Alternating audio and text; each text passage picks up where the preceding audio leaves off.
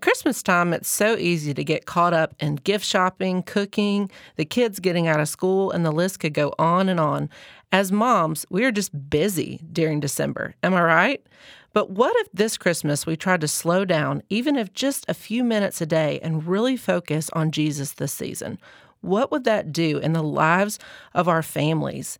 Lean in today because I want you to join me this season to focus on the real meaning of Christmas. Welcome to the Faithful 31 Moms podcast. Wherever you find yourself today, multitasking or just trying to catch a quiet moment alone, I'm so glad you're here as we learn together how to live out our faith and point our kids to Jesus. Faithful 31 Moms is a love worth finding ministry, and I'm your host, Mallory Allen. Hey friends, today is the last day of November. That's hard to believe. Starting tomorrow, we will be on the 25-day countdown to Christmas. In light of that, I want to invite you to join me in doing an online Bible study called the 25 Days of Anticipation. There will be a daily reading and devotional for each day leading up to Christmas that's short enough to be manageable for your busy schedule as a mom, but help you and I keep our focus on Jesus this Christmas. This may be the first time you're hearing about this, and if so, be sure to sign up today on our website. The links are all in the show notes. Today, I have a special guest with me who had a very instrumental role in writing this book.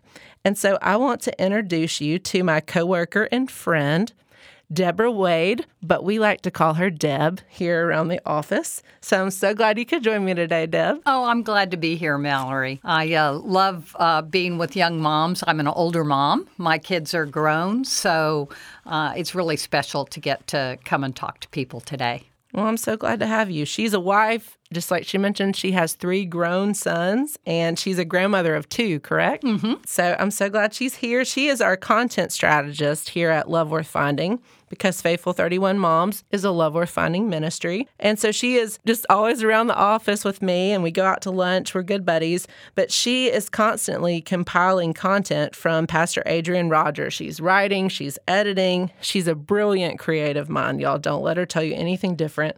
And I wanted to bring her on today to share specifically about this 25 Days of Anticipation because, like I said, she had a big instrumental role in putting it together. So let's dive right in, Deb. How can a mom use this study as her quiet time for the next 25 days? Well, I'm really glad that this is available, especially for young moms. A baby changes everything. And you sure know that when you bring one into the household. Yeah. And every time you have another baby, it changes everything all over again. But with this book, we're going to study Jesus, who really does change everything for all time. And so as you go through this study day by day, and like you said earlier, it is short, so that's really good for a mom who's very busy. You're going to be looking not only at some of the prophecies that were written about Christ, but how they were fulfilled. So you're really going to, in a very short capsule, look at Jesus from Genesis to Revelation. You're going to look at him in prophecy. You're going to look at his birth, his life, his death, his resurrection, and the fact that he's coming again. And you really can see that baby Jesus changes everything for all of us for all time. I love that. That's so great. I'm excited about doing it alongside of these moms. I have not yet done it either, so I'm looking forward to it. So you shared with me that when you were working on this book that you were in the middle of keeping your grandkids, and it was actually a Christmas season, but, it didn't come out to the next Christmas season. But that's kind of how we do things around here, early, right? Right. And so when you were working on this project, were you kind of like, you're keeping your grandbabies, are you reflecting on the past, like the Christmases that you had with your 3 boys? I was remembering back to when my kids were small, and my boys all remember this, and in fact, I still have it. I had created this wall hanging that was like 4 by 6 that was hanging on the wall, and it was a Christmas tree. It had 25 pieces of Velcro on it, and each piece of Velcro held an ornament. And every day we do a short devotion. You'd put that ornament on that tree, and by the end of it, they could tell a little bit about Jesus from Genesis to Revelation, and they knew 25 Bible verses. So that type of content is what was in my mind when I was writing 25 Days of Anticipation. And at the same time, I was keeping my oldest grandchild a lot because he had a little sister who was born and with some health challenges. And so she was in the hospital quite a bit. So I would be rocking Will to sleep and enjoying him. And then he'd take a nap and I'd go to work on the book. Or he'd go down and I'd go to work on the book. And it was a real special time, a time I'm never going to forget. I think it's good to take their ages into account because I know that this Christmas, as I'm going through these 25 days of anticipation, I want to bring my older one alongside me and have him read them with me and see what he learns. But then I know my younger is going to be not quite the same attention span. And so I think that, putting the ornaments in there every day might just be an add-on that he can handle at a kindergarten age or if you have toddlers and that kind of thing. So that'd be fun. But when you were writing on the 25 Days of Anticipation, what were some significant things that you did with your boys growing up besides the tree? I know you've shared some other things with me that really make you passionate about this subject. When you were writing this book about keeping the focus on Jesus, you talked to me a lot about keeping baby Jesus the focus. Oh yeah. This is something, it doesn't matter how old your child is, but little bitty ones would really get this. And my kids, as they got older, they enjoyed this too, and we still do it. For my grandkids, I have this little baby doll, and I have a little manger-type cradle. So when I put the Christmas tree up, which is the very beginning of our decorating and getting ready for Christmas, baby Jesus is in the cradle in front of the tree. Well, as Christmas goes on, everybody gets real busy. But the kids are still playing with little baby Jesus. They're going to feed him a Christmas cookie, or they're going to do whatever they're going to do with baby Jesus. Well, then all the presents come out. And suddenly you'll look over there and you're like, well, where's baby Jesus? Because everything is just crowded with, and it's kind of symbolic of how we crowd up our Christmases. And there's all these packages and everything. But lo and behold, when Christmas is over and the wrappings are gone and the tinsel is gone and the packages are all put away and the toys are all upstairs, there's baby Jesus.